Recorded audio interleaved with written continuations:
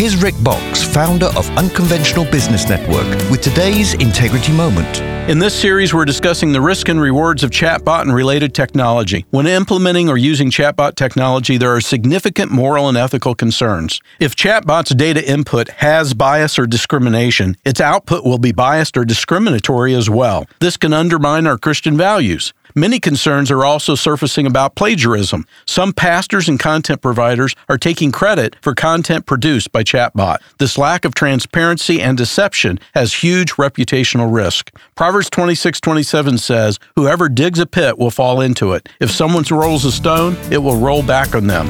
Chatbots have many benefits, but if you don't carefully consider its moral implications, you'll likely dig yourself a hole you may never climb out of. To learn more about Unconventional Business Network and doing business God's way, visit unconventionalbusiness.org. That's unconventionalbusiness.org.